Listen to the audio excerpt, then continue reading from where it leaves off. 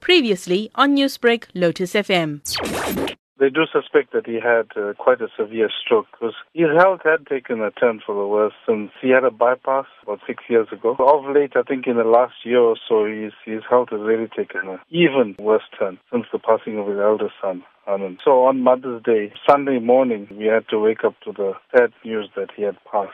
Bala Govender is known throughout the country as this renowned photographer, one that was a sought-out photographer, especially for weddings and graduation ceremonies. Take us through his career as a photographer in the country that we know he started when he was very, very young. Yeah, well, one thing we admire about him is his humility. He doesn't share too much, but from the little we gathered, he started his career very young in life. He was often left to take care of his other siblings. I think he had to take responsibility at a young age, and I think photography was one of the things that he latched onto. Taking pictures from hotel to hotel, then getting invited to do functions. I think that was one of the ways he actually met my mum-in-law. He was invited to the house to take pictures, and there she was.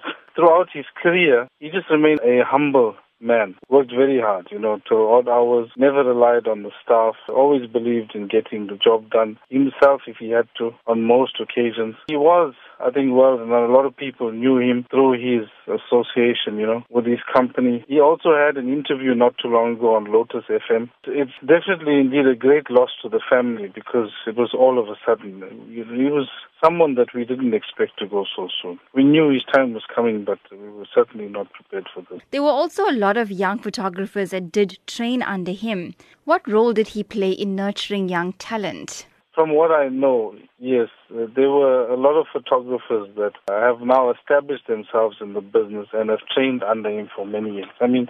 His name, Bala Govender Sons, started many years ago, spans more than 50 years. At one stage, he was the largest photographer in the Southern Hemisphere, to say the least, and having owned the building, the church on Aliwal Street, I think their work spanned the entire length and breadth of South Africa, to say the least.